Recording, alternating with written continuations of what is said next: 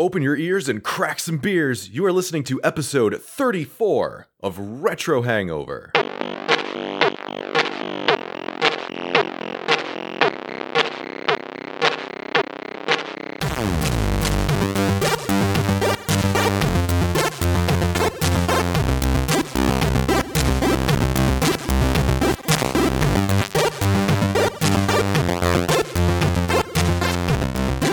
And hello, Internet. Welcome to episode 34 of the Retro Hangover podcast. We are rapidly recognizing residents running reality, realizing recording really rocks. Let's wrestle raccoons. Welcome once again to the Retro Hangover podcast. I'm your co-host, Chris Copeland, and here's your host, Shane Dick Dragon Tyrant Koski. Great. This is good. I love that this is a thing now. That's fantastic. Also, points for the alliteration this time. I feel like we're improving. And also have another great idea. Trash Panda Wrestling Association. Let's talk about this. Trash Panda. I like it. Yeah. I like it. We can introduce it because it is WrestleMania weekend.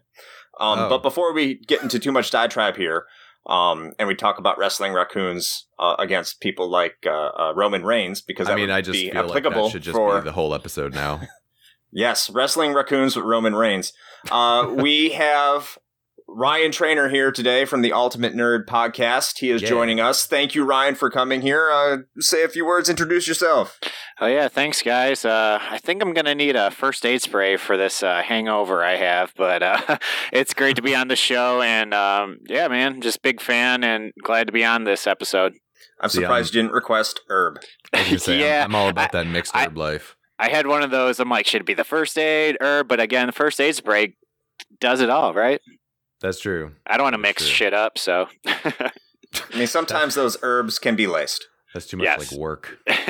Exactly. All right. Well, in any case, welcome to the podcast.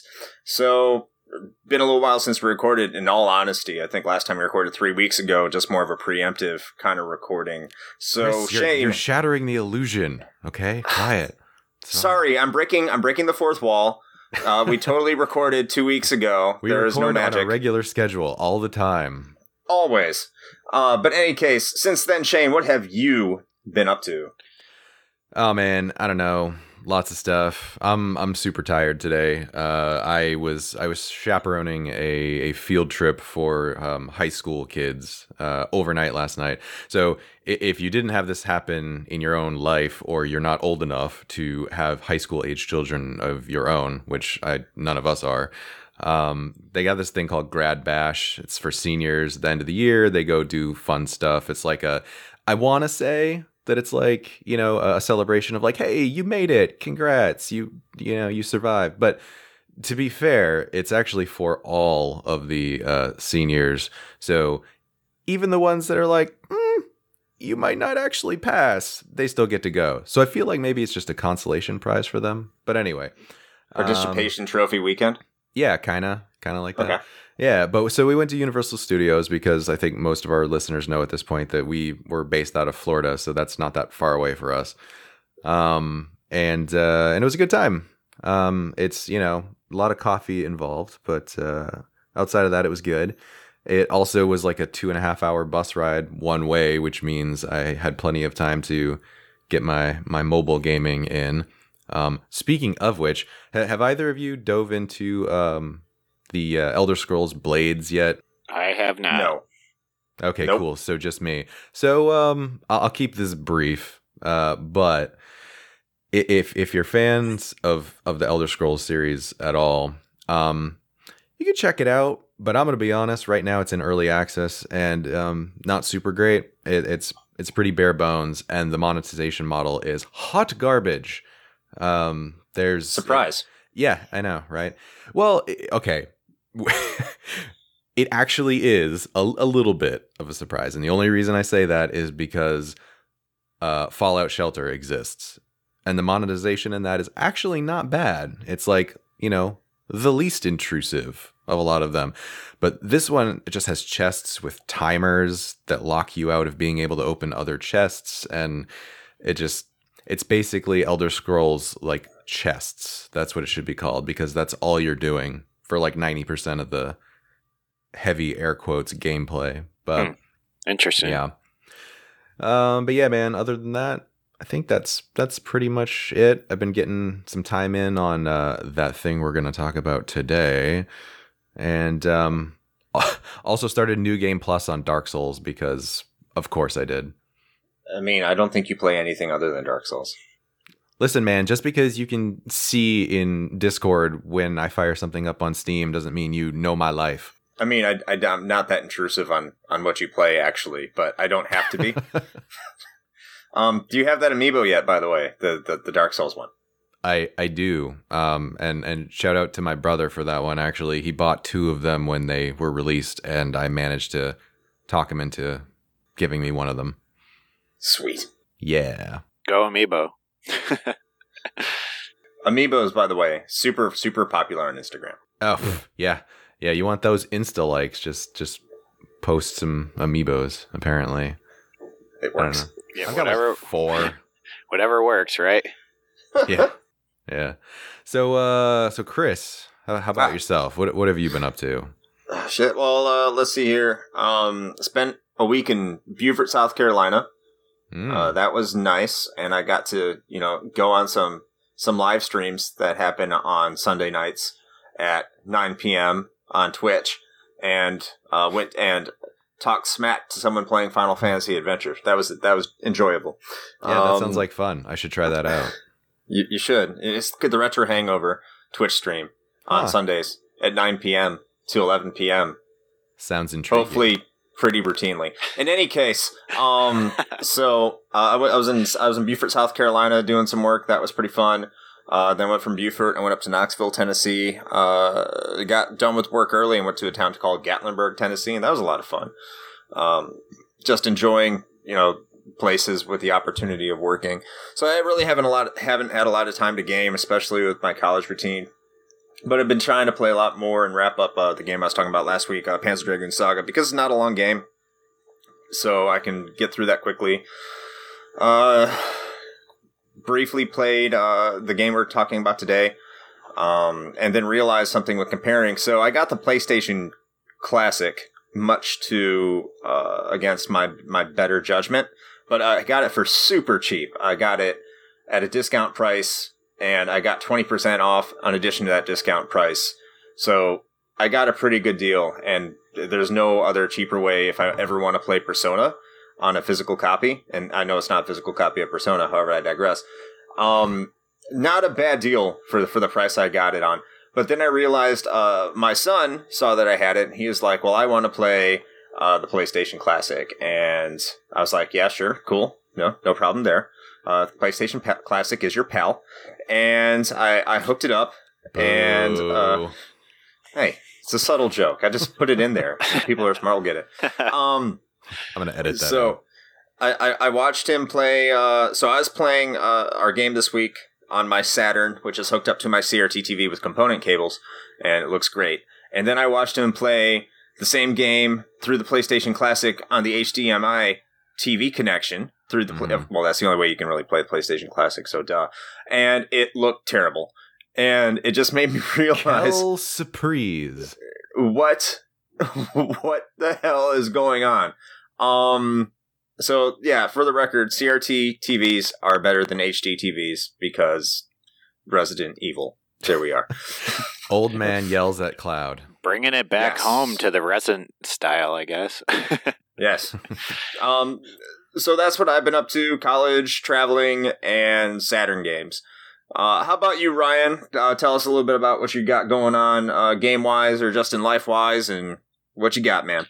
Yeah, I did the fortunate accident and signed up for GameFly, which, it's actually pretty cool. A friend of mine kind of coaxed me into it, which, is a good idea for trying to play a lot of games and stuff.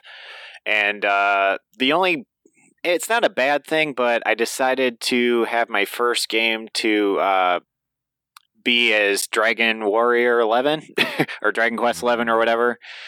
And I just kind of I've been really busy with my life with just podcasting and just like trying to do a bunch of stuff. And that game, you need to sit down for a couple hours, if you know what I mean. just a few. Just a few, yeah. And I've been sitting down like an hour or two a night or something and barely scraping the surface of talking to other friends and stuff that have beaten it already. And they're like, yeah, you're nowhere close to anywhere. So, but it's all good. I love the game. It looks amazing. And yeah, there's zombies in that game. Toriyama zombies. Exactly. Yeah, they look really cool. See, that sounds a lot like Chris talking to me about like FF9 leading up to that episode. He was just like, so where you at? I'm like, I don't know, man. Like, this thing's happening right now. And he's like, dude, that's like, you're in disc 2. And I'm like, I feel accomplished. Okay. See, that's why we need to do a Chrono Trigger episode, because that game is only like 25 hours long. I mean, it would also give me an excuse to actually go back and finish Chrono Trigger, because I might not have done that. Well, it wouldn't take you very long is my point. Then you pretend you played it a lot back in the day. We can lie. It's a fun-ass game. It's great. All right. In any case, I've already let that drop, but if you're on Instagram, if you follow me or the Retro Hangover podcast or the Ultimate Nerd podcast or Ryan's Instagram feed, you know that this episode this week is about Resident Evil in its original form, with discussions about the remake. So, we will continue here with a brief history on Resident Evil. Do any of you have anything to say before we jump into that? Jill sandwich. And that would be delicious. All right. And here we go with the brief history of Resident Evil.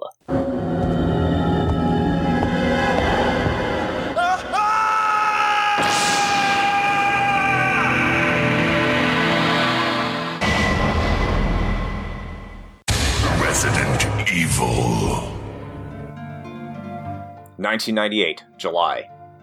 Alpha Team is flying around the forest zone situated in northwest Raccoon City, where we are searching for the helicopter of our compatriots, Bravo Team, who disappeared during the middle of our mission. Bizarre murder cases have recently occurred in Raccoon City. There are outlandish reports of families being attacked by a group of about 10 people.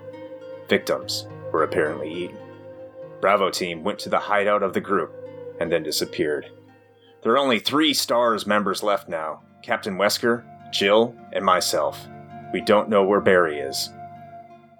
They have escaped into the mansion where they thought it was safe. Yet.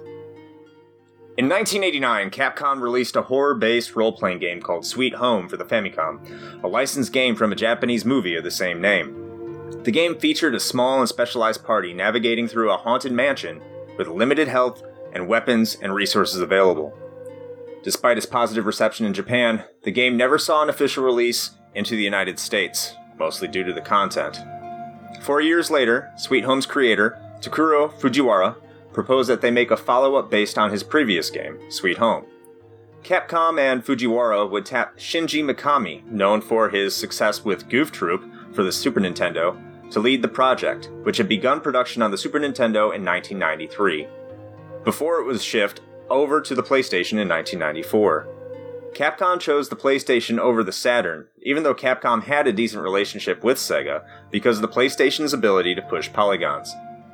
Initially, a full Sweet Home remake, Resident Evil was to be a 3D first-person exploration game, with its setting heavily influenced by The Shining, with a more psychological horror aspect, before eventually shifting over to the American zombie horror genre. During development, Mikami had time to play Alone in the Dark, widely regarded as being one of the first survival horror games, and decided to model his new game off a similar approach, with 3D models having pre-rendered backgrounds. On March 22, 1996, Biohazard would release in Japan, with the American release, named Resident Evil, being only 8 days later. A name change in America happened due to conflicting names of a Sega Genesis shooter called Biohazard Battle and an alt-metal band from New York called Biohazard. They wanted to avoid the copyright claims, of course. Lawsuits suck.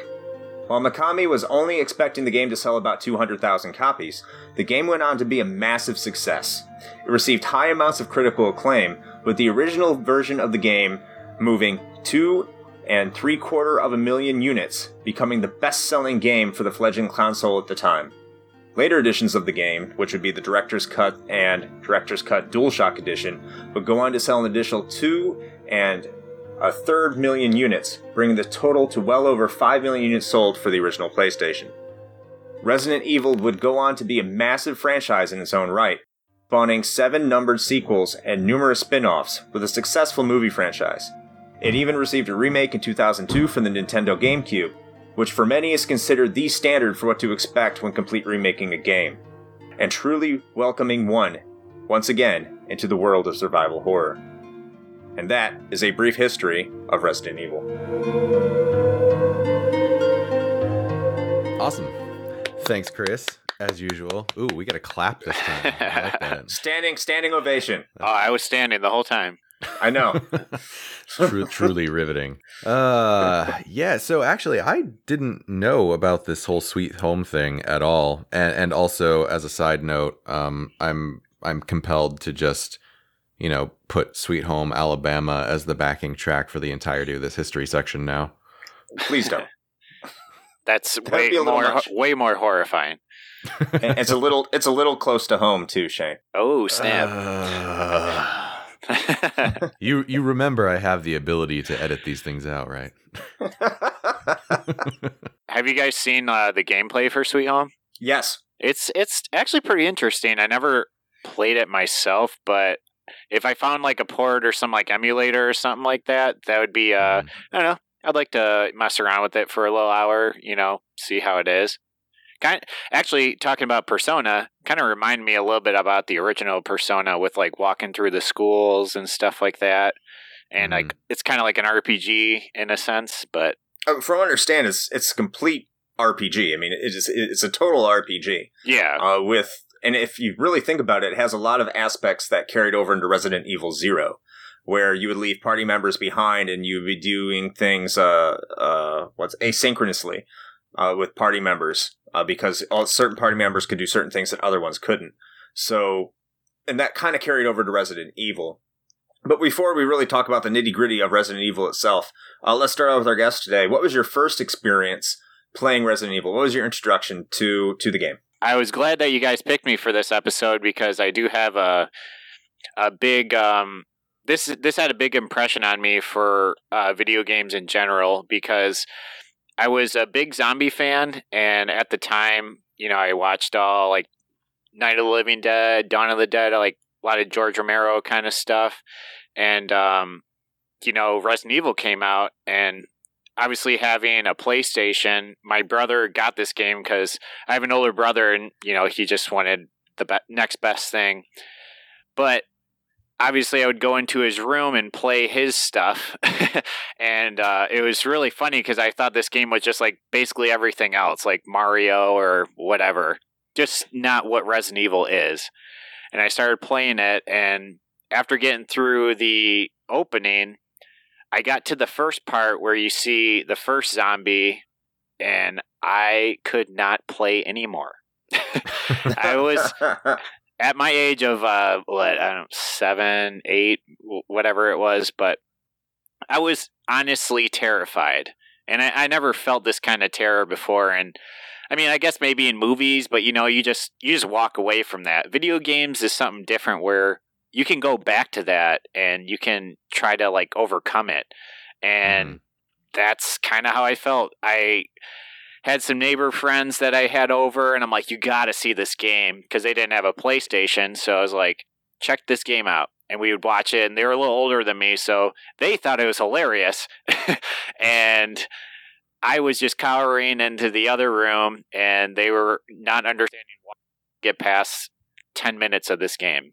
So it took me a few days, but after that, I just fell in love with it, and it became definitely one of my favorite series, I would have to say, and just, I played every port of this pretty much, and just, it's just like really cool, and I like where the series has gone in some ways. So. Oh, I'm sure that we're gonna touch on that. Yeah. Oh yeah. But yeah, so that intro sequence actually, it's funny because I can't quite put my finger on it, but that first zombie reveal, when you get that cutscene, there's something about the way that zombie is rendered that is just so unsettling. I don't know if it's the eyes or what. And can I say, it's like, it wasn't the opening that scared me, because the opening was awesome. Right, yeah. And it was in the cheesiest way. For sure. But at that time, I had ass. And, I'm a little kid seeing people shoot nothing and just things happening. And then I see 2 seconds of a animated, I couldn't tell what at the time what it was, but that just scared the shit out of me. And it's just funny because that full intro didn't do anything to me besides I just thought it was cool. And that 2 second clip basically of a zombie turning over and looking at you just shook me to my boots. It was crazy, Yeah, you're just like, no, I'm done. That's it. Yeah. I actually want to talk about that clip briefly, and I think the North American version, because I don't know if you know this, but the North American version of that clip, and the intro for that matter, were both heavily censored from the Japanese release. So the original clip in Japan has the zombie, munching on Kenneth over there, having himself a Kenneth sandwich. Well, not that, because it's not Jill sandwich. So having himself I guess we'll say a Kenneth hoagie. And there you go. You hear like a snapping sound. Now, in the Japanese version, you see Kenneth's head roll off and you see it half eaten. Yeah. Which doesn't happen in the North American version before you see the zombie turn his head and look at you. And that's why I would say the North American version, I think, is better, because the focus is on the zombie the entire time.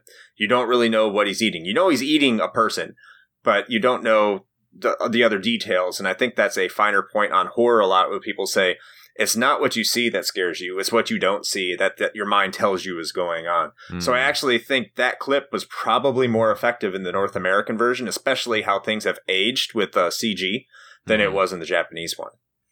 Yeah, that's totally. A good point. You can see the setup right there. I mean, you had that epic, obviously, beginning opening, and then when you get in and everything calms down, and it just seems like a game where, you just wander around looking.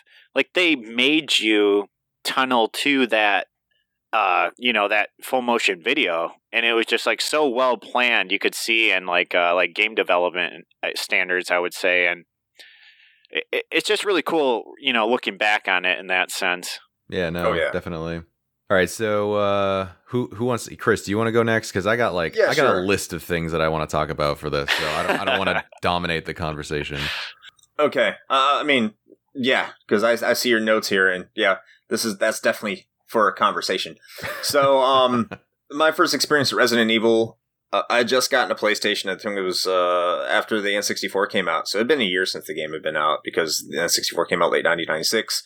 And because we were all spoiled brats growing up as kids, I got an N64 for Christmas. My brother got a PlayStation, and my sister got a Saturn. So yeah, we weren't hurting back then. So one of my friends came over shortly after Christmas, and he said he had this game called Resident Evil. And then I wasn't too interested in the PlayStation. Never really had paid much attention to it. I thought it was just going to be a system I would have to suffer through and wait until Final Fantasy VII came out. But he brought over this game I'd never heard of, and I was completely blown away by it. And much like Ryan said, how terrifying it was for me at that age to play that game. Even with if you look back nowadays and you look at how the graphics look, it's almost laughable that someone could be hilarious, scared. Right. But these were, at the time, state-of-the-art graphics. The level of immersion that the game had, especially for someone at my age at the time, was mind-blowing, and how difficult it was for me to get through the game regularly. Now, when I strapped a Game Shark onto the back of the PlayStation and gave myself a bazooka with unlimited ammos, rocket launcher, I'm sorry, not bazooka, rocket launcher, the game became significantly easier and less terrifying. Huh. You cheated the system? I would happen to say I was just taking advantage of an opportunity. So, yeah, but from there, I really loved the series, got into the series, and found it to be a lot of fun, especially when the remake came out post Resident Evil 4, and how much that made me appreciate my GameCube that was collecting dust in the face of my PlayStation 2. It was so great to see that remake, and that remake is definitely fantastic. So that's my albeit very brief interaction with how I got introduced to the series. Cool. So mine is actually very different from both of yours. I mean, I think Chris kind of knows this already, but I was almost exclusively... Chris Redfield? Yes, actually, specifically him. We're best friends. We're actually very close on Facebook. Yeah, but no, I hear his sister's hot. Well, just don't let him hear you say that. But yeah, I was almost exclusively a Nintendo person as far as consoles were concerned. So my exposure to the PlayStation back when it was the flagship Sony console was relegated mostly to, renting it from the local Blockbuster, which for the young ones in the audience, that's a place that you used to go to borrow video games. It's like a library, but you have to pay for it. I know. It's physical GameFly. Yeah, it's a weird concept, but, stay with me on this one. So I actually didn't play the original Resident Evil. My exposure to the series actually started with RE2, as a matter of fact, which I'm sure we'll probably end up talking about at some point. So I kind of circled back around to this one. And most of my experience with it has been far more recent than you two, for sure. And I've played, actually, I think I have a copy of the original here at my place, but I've put more time into the remake on Steam, actually. Which for me, someone coming in, kind of after the fact, I don't necessarily have the nostalgia going for me. So being able to play the game, but also have updated graphics and also not tank controls, which we'll talk about, I'm sure, in a second, is nice. It's a good way for someone who didn't play it before to kind of get into it. So that's kind of been my vector for RE. So how do you guys feel about talking about some of our discussion points about some of the pros and cons of this game? You feel like we're ready to dive into this because I know I am. It's itchy and tasty time. Ooh, yeah, that's a good Sounds point. like we should get that checked out. All right, cool. Let's just dive into this then. So, you know what? We'll end with the positives, because I think we'll leave it on a better note that way, and maybe that also we won't get some people being salty about me potentially shitting on Resident Evil, which I'm not, for the record, but So some of the things that kind of bugged me as I was playing through it, and I'm also relying on the two of you to give me some sort of perspective on this, since you were there, at the beginning. But number one, the inventory management thing, in my opinion, sucks balls. So you have a very limited amount of space, right, to carry items, and this includes your weapons. And you have a storage box, for all your extraneous stuff that only exists in save rooms throughout the game. And so you have to be very particular about what you carry with you. So I get it, right? From a realism standpoint, I suppose you can only carry so much stuff, particularly if you're playing as Jill, because those pants are very tight and probably don't have many pockets. But she has those saddlebags, though. That's true. Yeah. See, there you go. You made my point for me. All right. Details. Saddlebags. Let's talk about that. I don't know what they're called. I'm gonna say, let's go with a fanny pack. It's a tactical. She has fanny two of pack. them. They're on each hip. I totally understand. Dual wield fanny packs. All right. Yes. All right. That's dual wield. She also has that beret. Well, that depends. If you're playing the remake, you can play as Jill with like a tactical ball cap on instead, but I digress. So okay, so I get it, right? Like why they did this. Because it forces you as a player to kind of choose, what you feel is most important to take with you.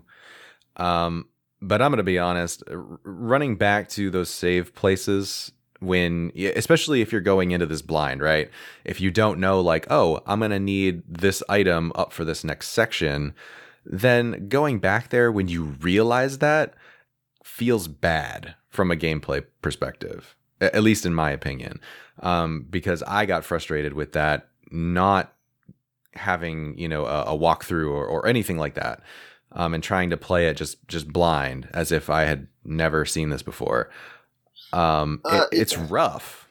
I'm gonna have to kind of disagree if you take into consideration that Resident Evil is supposed to be more of an adventure game, and when you take into consideration the limitations of the amount of ammunition you can carry and how limited the ammo is throughout the game, how limited health items are, the fact that you're planning routes from point A to point B, and the ability of you to explore and figure out what you need, going back to each the safe room or inventory room, whatever you want to call it, knowing you have to go back through there and you have to wonder, what enemies have I killed? What's going to be in my way? Do I have enough ammunition? Do I have enough health? Am I going to be able to make it? It adds in many ways to the tension that the game is trying to go. Now, it might break the immersion. It might become more frustrating, especially now that, the graphics have aged to the point where it's not a terrifying game, right? Maybe more so for the remake, I understand that, because those graphics have been updated. But I think that does add a level of tension, knowing that if you don't go prepared, it can be a bad day for you because you don't know what you left alive and what you didn't leave alive behind you in your path. Okay, but here's the thing, right? So I'm with you on the tension aspect, and I do think that that's what they were going for. But I think that you can achieve that by limiting specifically the combat and health items, and the rest of it, like all of the non-combat stuff, like your puzzle items, essentially. I think that those should not have been limited by inventory space. I think that you should just have those at all times, because at least, again, this is purely subjective, but going from a safe room and then going to an area where you've encountered a puzzle, and then you suddenly have this moment where you're like, shit, I need that wooden crest or whatever the hell. And I decided not to take it with me because I didn't know if I'd need it. And then you have to backtrack. To me, that's not tension. That's actually just frustration, like immediately. Now, if you limit it so that, what they're saying essentially is you can only carry, X number of weapons and so many, bullets, for example, and you can only have this number of health items. Like, that is also, kind of limiting the player in a way that is going to provide that sort of tension and sense of danger without introducing that frustration of, oh, okay, I now realize that I needed this item and now I need to go back like 6 rooms to go grab it and come back. Like, that just seems like, in a way, it almost seems like it's artificially lengthening the game, because it doesn't feel necessary. It is artificially. It's not in a way it's artificially lengthening the game. It is artificially lengthening the game. And that's definitely because there was a design that they tried to implement in the American version where those item boxes weren't connected throughout the mansion. Yeah. And that was directly to lengthen the game. It was intentional, but they didn't do that. That would have just made it a lot worse. We would not be talking here right now if that was a thing. So see, okay, Ryan and I are on the same page about this, because if that would have happened, I would have said, well, fuck this game. I'm going to go play something else and never touch it again, because that would be infuriating. Yeah, absolutely.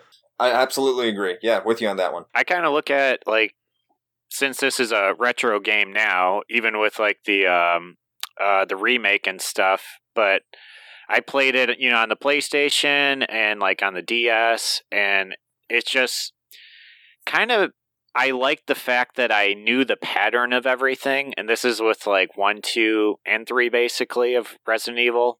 Mm-hmm.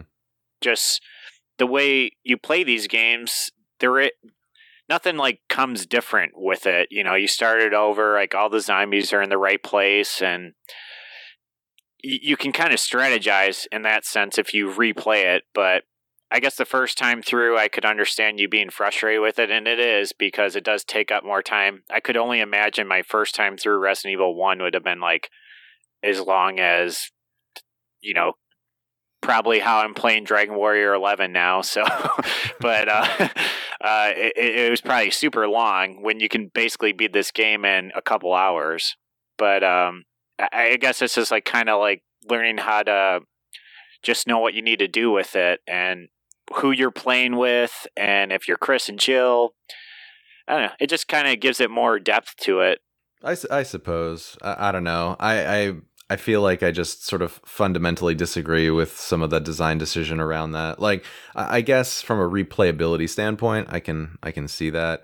But, and actually, Ryan, it's good that you kind of touched on the Chris versus Jill thing, because that is an excellent segue into the other major gripe that I have with this. And I feel like this is probably going to be controversial too. I don't know. But the two playable characters you have actually kind of vary wildly in how difficult the game ends up being, depending on who you pick. And there is zero things that communicate that to you on the outset. So again, coming from a perspective of someone who's like picking this up for the first time and playing through it and not having any foreknowledge of that whatsoever, you have no idea, right? Well, apparently, isn't it the girl gets it the easier way and the guy has it the hard way? Yeah, no, that's exactly it. Yeah, which I mean, we could go off on like a half-hour discussion of how like this is the '90s, right? Sexist, but Resident Evil misogynist edition, right? But apparently, also for the record, and Chris is probably going to jump in here in a second. I see some annotations to our notes that the Saturn version actually tells you this. Is that right? So, I mean, at least the version I was playing. So in the Japanese release, which is the version I have for the Saturn, when you start a new game, underneath Jill it says easy, and underneath Chris it says hard. That seems very presumptuous. They don't know her. They don't know her life, dirty, right? Yeah. Very, very dirty. But let's talk about that Jill sandwich again. I mean, I wish I had a PlayStation, the original PlayStation manual in front of me to see if that was in the manual, because those are things that came with video games back then, and you could read them, and they would typically tell you things about the game you were about to play. What? Wait, Chris, you're saying that there were physical items printed on dead trees? Yeah, we were terribly wasteful back then. That's crazy. And yeah, I know. But that may have said that in there, but I don't remember what it said in that damn thing. So if I'm just gonna play the game and fire up a digital version of it, most people don't read manuals anymore anyway. You're never gonna know. You're right. Who's gonna be the more difficult path throughout the game. And you guys can keep me honest on this one, because I think you both know, but in case we didn't make it clear, in my preparation for this episode, I've been exclusively playing the HD remake. I did not touch the original at all, so there might be some differences there, and you can fill me in on that one if it is different. But from the PC version of the HD remake, it's weird because there's this disconnect actually, where the game asks you to select a difficulty setting, and then you pick who you're going to play as. But who you play as also affects the difficulty of the game, but just not in such a direct way as like, oh, well, there's a different enemy placement, or they have less health or do more damage or whatever. But that part, the Chris versus Jill thing, is not communicated at all.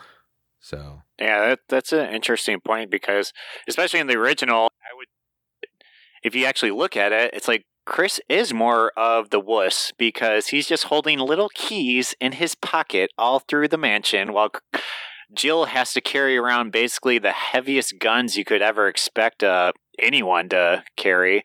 And in the HD, that is funny, but I guess I would have to look at that, and I haven't played that one in a minute, so yeah. Well, just remember, Jill is great at unlocking things. She's the master.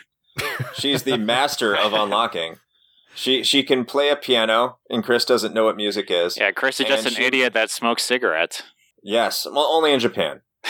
And she makes a great sandwich. to eat. Wait a minute. So that piano sequence, does that play out differently if you play as Chris? Do you not get that like secret room? Nah, You need Rebecca. Okay. You think Chris can read music? Jeez.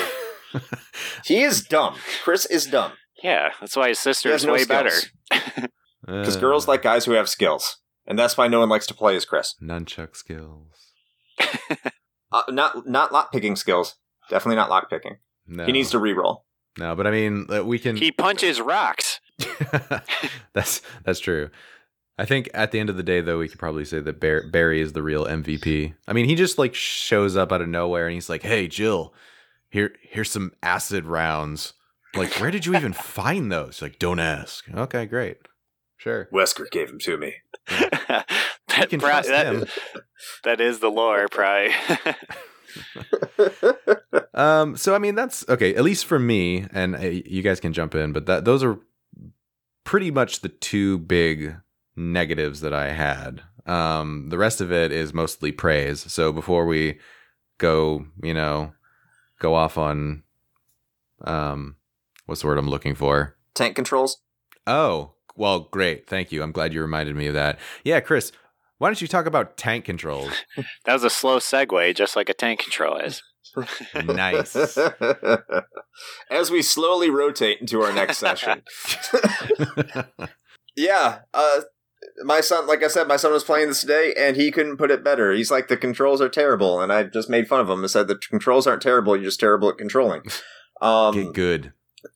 Get good.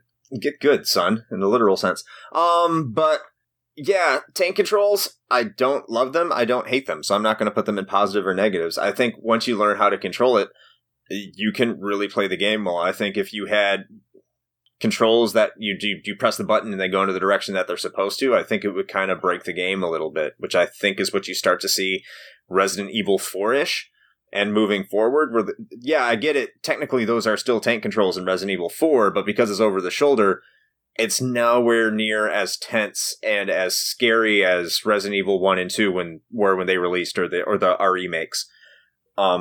It's a completely different kind of feel. And I actually do think the tank controls, purposefully or not, do add to the tension and do add to the experience Resident Evil is trying to go for. When you can shoot and walk, that's kind of where Resident Evil started to tip their scales and stuff, because especially with like the first Resident Evil tank, the controls do suck, like there's no doubt about it, but if I go through a playthrough with Resident Evil 1, it doesn't bother me just for how comfortable I am with this game, and even with like 2 and the other ones, even if the controllers are getting better. But you got like auto aim and like lock on targets and just walking and shooting with the other Resident Evils. You just feel those weights off your shoulders and you're just like, oh my god, this is so nice. But the games are so much more intense as you get into the later games, so you go to Resident Evil 1 and it's like, oh, there's 2 zombies here. So you almost like the tank controllers with just how like silly it is, you know? Yeah, I don't know. I don't feel like the updated control scheme really detracts from the experience at all, because like playing the remake, I, immediately swapped the controls to not suck mode, and it feels fine. Like, I don't think it really takes away from the tension or anything. And I think actually, Ryan, you touched on it. I think the big point is the ability to move and shoot. When you are not able to do that in RE1 and even in the remake with the better controls, that's another sort of like, player decision that you have to make. You're like, okay, am I going to run from this, or am I going to deliberately stop and try to engage, this zombie or dog or what have you?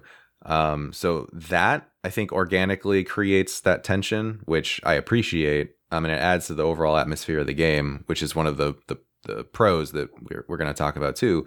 But I don't feel like the lack of tank control really detracts at all. But again, that's someone that's coming in from a newer perspective, I guess. And I can kind of understand where you're coming from too. It's not like I'm saying it makes it way better, because I look at a game like Silent Hill, mm-hmm. which if you released same time frame, and back then I still do believe Silent Hill is the scarier game. Agreed. And Silent Hill does not have tank controls. It's also probably why I liked it more. Probably why. Yeah. But it's also a scarier, more tense, more atmospheric game. Yeah. So, That's a good point. So Ryan, any other things that you wanted to point out as far as, you know, maybe things that kind of bothered you about it before we go into what we like? Did you guys? I guess a little bit. Did you guys like the backgrounds and stuff, and like going into like other things with? I don't know. Did that bother you with like looking where your enemies are and stuff? Do you know what I mean?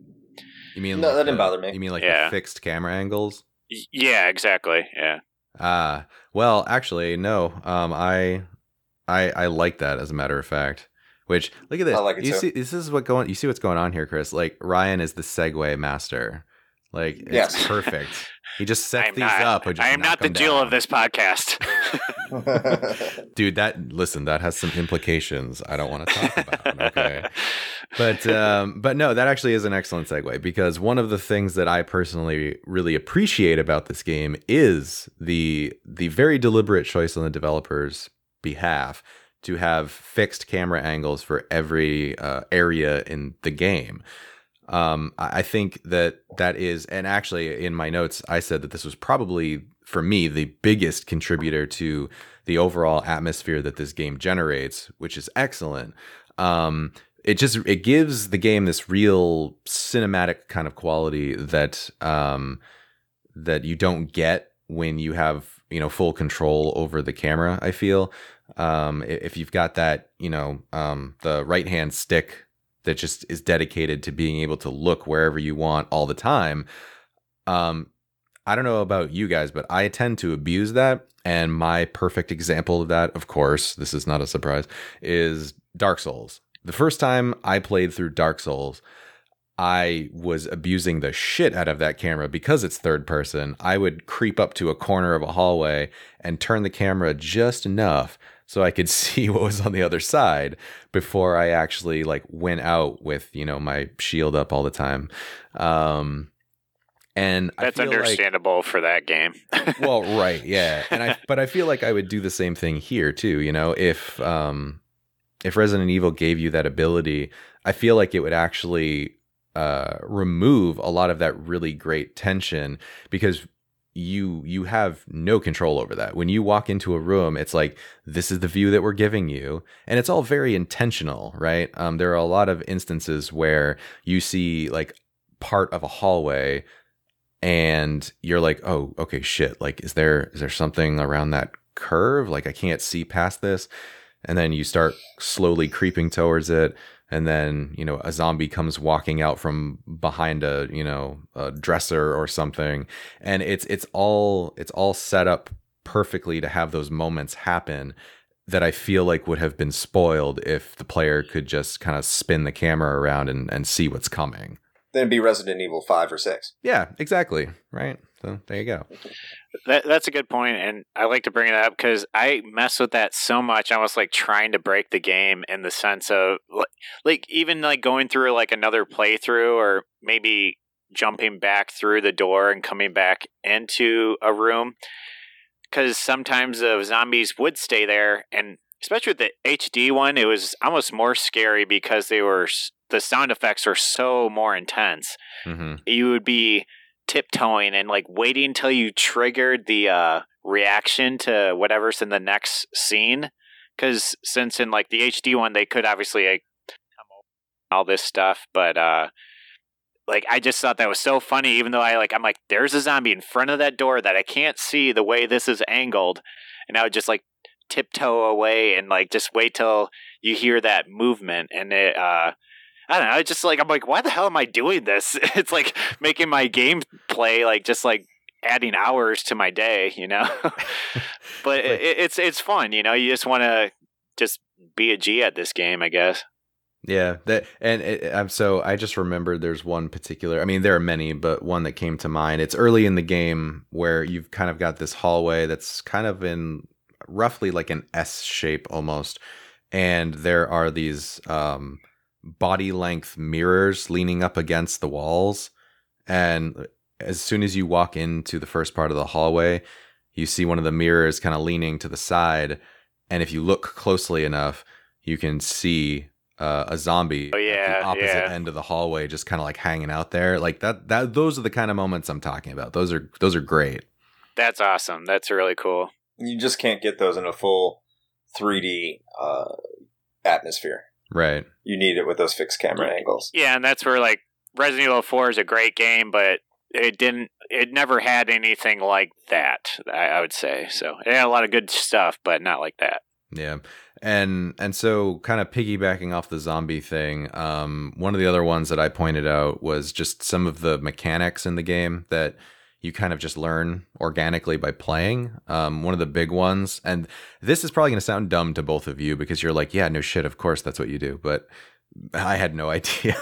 I actually didn't know till I was like 3/4 of the way through the first part of the mansion. But turns out you should probably burn the zombies after you shoot them, or they come back super pissed off and really red. Which is actually something that was introduced in the remake. Oh, is it really? Yeah. Yeah, it's not in the original. I did not know that. Once you kill dead zombies are dead zombies in the original. Uh-huh. Yeah, they're no crimsons. No crimson, so the HD. Okay. But you do get hunters, and they suck.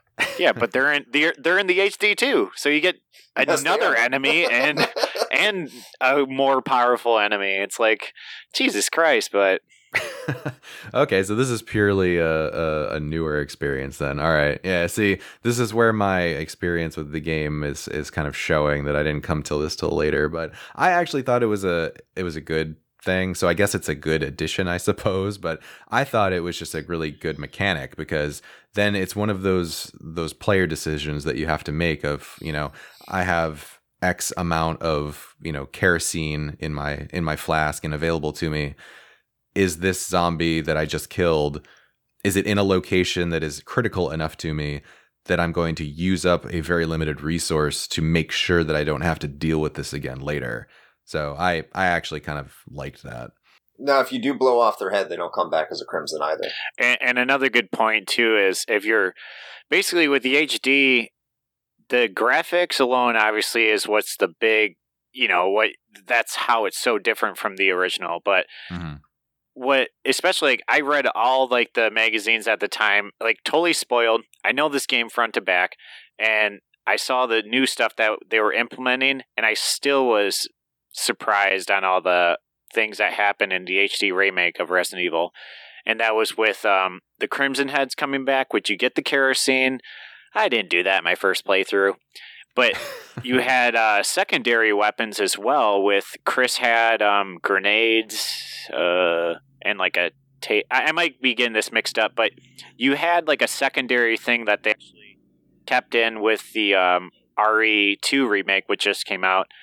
And so it's like if you had these extra things like a knife or a grenade or a taser, if a zombie or a enemy bit you, you would get a basically free shot and like stab them or blow their head off in something. But this would be an item that you'd pick up throughout the mansion and stuff, which obviously was never in the original. So it was a cool twist on playing the game. Yeah, I mean, I know I personally really appreciated the inclusion of the defensive items like that. Yeah, they were awesome. Yeah, they were so cool. The knives saved my ass on many occasions. I'm not gonna lie. Sometimes I just like putting a grenade in a zombie's mouth. It was just awesome, Like, yeah, I mean, let's see what happens. As you do, yeah. And the taser is pretty cool. I always like that. So I guess I think there's one more thing I want to touch on because we are starting to run a little bit long and we like to keep a tight ship if possible. But I actually had a lot to talk about on this one. I think the other... It's a great game. Well, it is a great game. Wait, when are we going to talk about the movies? That's a follow-up episode. No. Okay, unpopular opinion. I actually like the movies. All right, I gotta go, guys. He's like, okay, yep, no, you know what? This has been fun. But, yeah.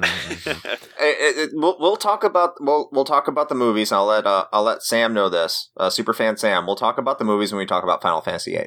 Cool. So never. Great. Just put explicit on that one if you have me on that episode. So for the Resident Evil movies. Listen, They are something the else. first one was not that bad, okay? But anyway, the last thing I wanted to touch on was just I really appreciated the world design and the fact that it's kind of a very focused take on things. Games, especially now with the sort of glut of like open world, Ubisoft-esque games that we have at this point, it's very evident that they think that bigger is better, and that's not always the case. Particularly with like sequels, you feel like you have to one up yourself. So you can see it even in the Resident Evil series, where as it goes on, for the most part, we kind of circle back around in like 7, for instance. But the game world expands more and more because they kind of feel like the player needs to experience new and various things. But there is a lot to be said for a much more like a tighter focused experience. And I think having the majority of this game take place in the mansion itself and the residence that's kind of on the same grounds and what have you, the evil residence. Yes. All right, roll credits. I think it's actually really to its benefit for a number of reasons, but I think having fewer areas like this kind of allowed the developers to really put a lot more attention to detail into crafting them so intentionally, as we were kind of talking about with the fixed camera mechanic.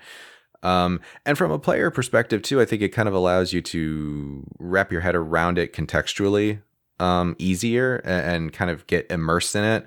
So what happens, at least for me, is that these locales that you're in sort of become characters in the story. They have their own personality and they get fleshed out a lot more rather than just being a backdrop to whatever action is going on. Absolutely. I don't think this game would have worked if you didn't have the initial setup of the mansion, if you didn't have all the tight corridors and various different rooms and having to navigate the mansion as you did. Because, this was an era that you still kind of saw things like that just as part of organic gameplay, just because of the memory you'd have that. Because, coming out of the 16-bit generation, but you're also entering into the era of Super Mario 64, where you were getting more and more expansive at the time. And, people wanted the extra storage capabilities so they could make bigger and better games. And that was the big topic of the time, the CD versus cartridge and storage capability and what you could do. So the fact they kept everything still kind of very claustrophobic and tight and narrowly focused did make the game that much better. Yeah, and it's just nice because, especially with the Resident Evil 1, since the series became as big as we can talk about it now, with movies to the long, extensive series it is and all the stuff it became to be, it just still blows my mind to see, us talking about Resident Evil 1 to now. It's pretty nuts. Mm-hmm. So back to this, and it's still one of my favorite games. And even with the graphics aside, the HD one does hold you in because it looks so good, but it's so good because it has that linear kind of gameplay that I do miss in some games at sometimes, which is like what we talked about with everything's open world now and blah, blah, blah. But it's just, they still kind of kept that with a lot of their good ones, because even like Resident Evil 7 and even 4, like 4 had, like, you move around a lot, but it's still not really an open world if you really look at it. Yeah. And I don't know about either of you, but I know that at this point, I'm personally pretty burnt out on the whole concept of having this giant open world with just like 1,000, checkpoints on a map to go, collect items or go up to viewpoints or whatever. Basically the Ubisoft formula. I think it's kind of played out at this point, and it feels exhausting because like you go into it kind of like what you were talking about with Dragon Warrior. It's just like, okay, so I'm basically setting myself up for like 80 hours of gameplay. Yeah. Do I really want to do this? But that is that kind of game, and I guess you should just know your titles. That's kind of how I look at it, and that's why I was like, I had, just a little sidebar here, I had Devil May Cry 5 and that in my hand, and I was like, oh. And then after when I went with Dragon Warrior or Dragon Quest, whatever, I'm like, why didn't I just go with Devil May Cry. I know that's a short game. And it's fun, it's compact, and it exactly drives to the point. Yeah. So, briefly before we wrap this up, I just have to say the voice acting and the live action acting is the best B-movie, cheesy, amazing, delicious part of this game. And we had to mention it in this episode. It had to be mentioned. Joseph! Joseph! No, don't go! I'll handle this. Yes, it's amazing. I think that It is is amazing. one thing I missed out on the HD remake, because I think they replaced the voice lines. Oh, it's terrible for how good that opening was with the HD remake, and they made it look so sweet. It's just like anyone that played Resident Evil 1 was not going to back that up. They're like, first one was better. First one was better. Have you watched the intro, Shane? The original intro? Yeah, a while ago, but yeah. In color? I think so. The original was like black and white, kind of. So It's hilariously, amazingly bad. It is so bad, it's amazing. Especially when they introduce the cast and you see them doing their posts, and you like see Wesker. He has his gel in his hair, and he just strokes his hair back, and then folds his arm and looks like he's too cool to be being filmed, and he has better things to do. It's so great. It's so. I love it. Dude, that was like the end of an era, because like what was after that had live action actors and like that much of an impact? Because they went to CG starting with 2. For sure. So, yeah. And you had, they were coming out of the make your own music video era of the Sega CD. Oh god. Exactly. So yeah. that was the leftover remnants of what was going on with the CD technology, because of course CD technology meant you had to have live action actors. The final hurrah. Resident of Evil. FMV. Resident Evil delivered in spades. So thank Resident Evil for giving us the putting down the live action sense of crappy full motion videos. Hope this is not Chris's blood. God. So great. Love it. And this is what I don't get. You guys are sitting here talking about how great the terrible like live action acting is, but y'all are gonna go and shit on the Resident Evil movies. I would make the argument that those are just as bad. Because they got a preview.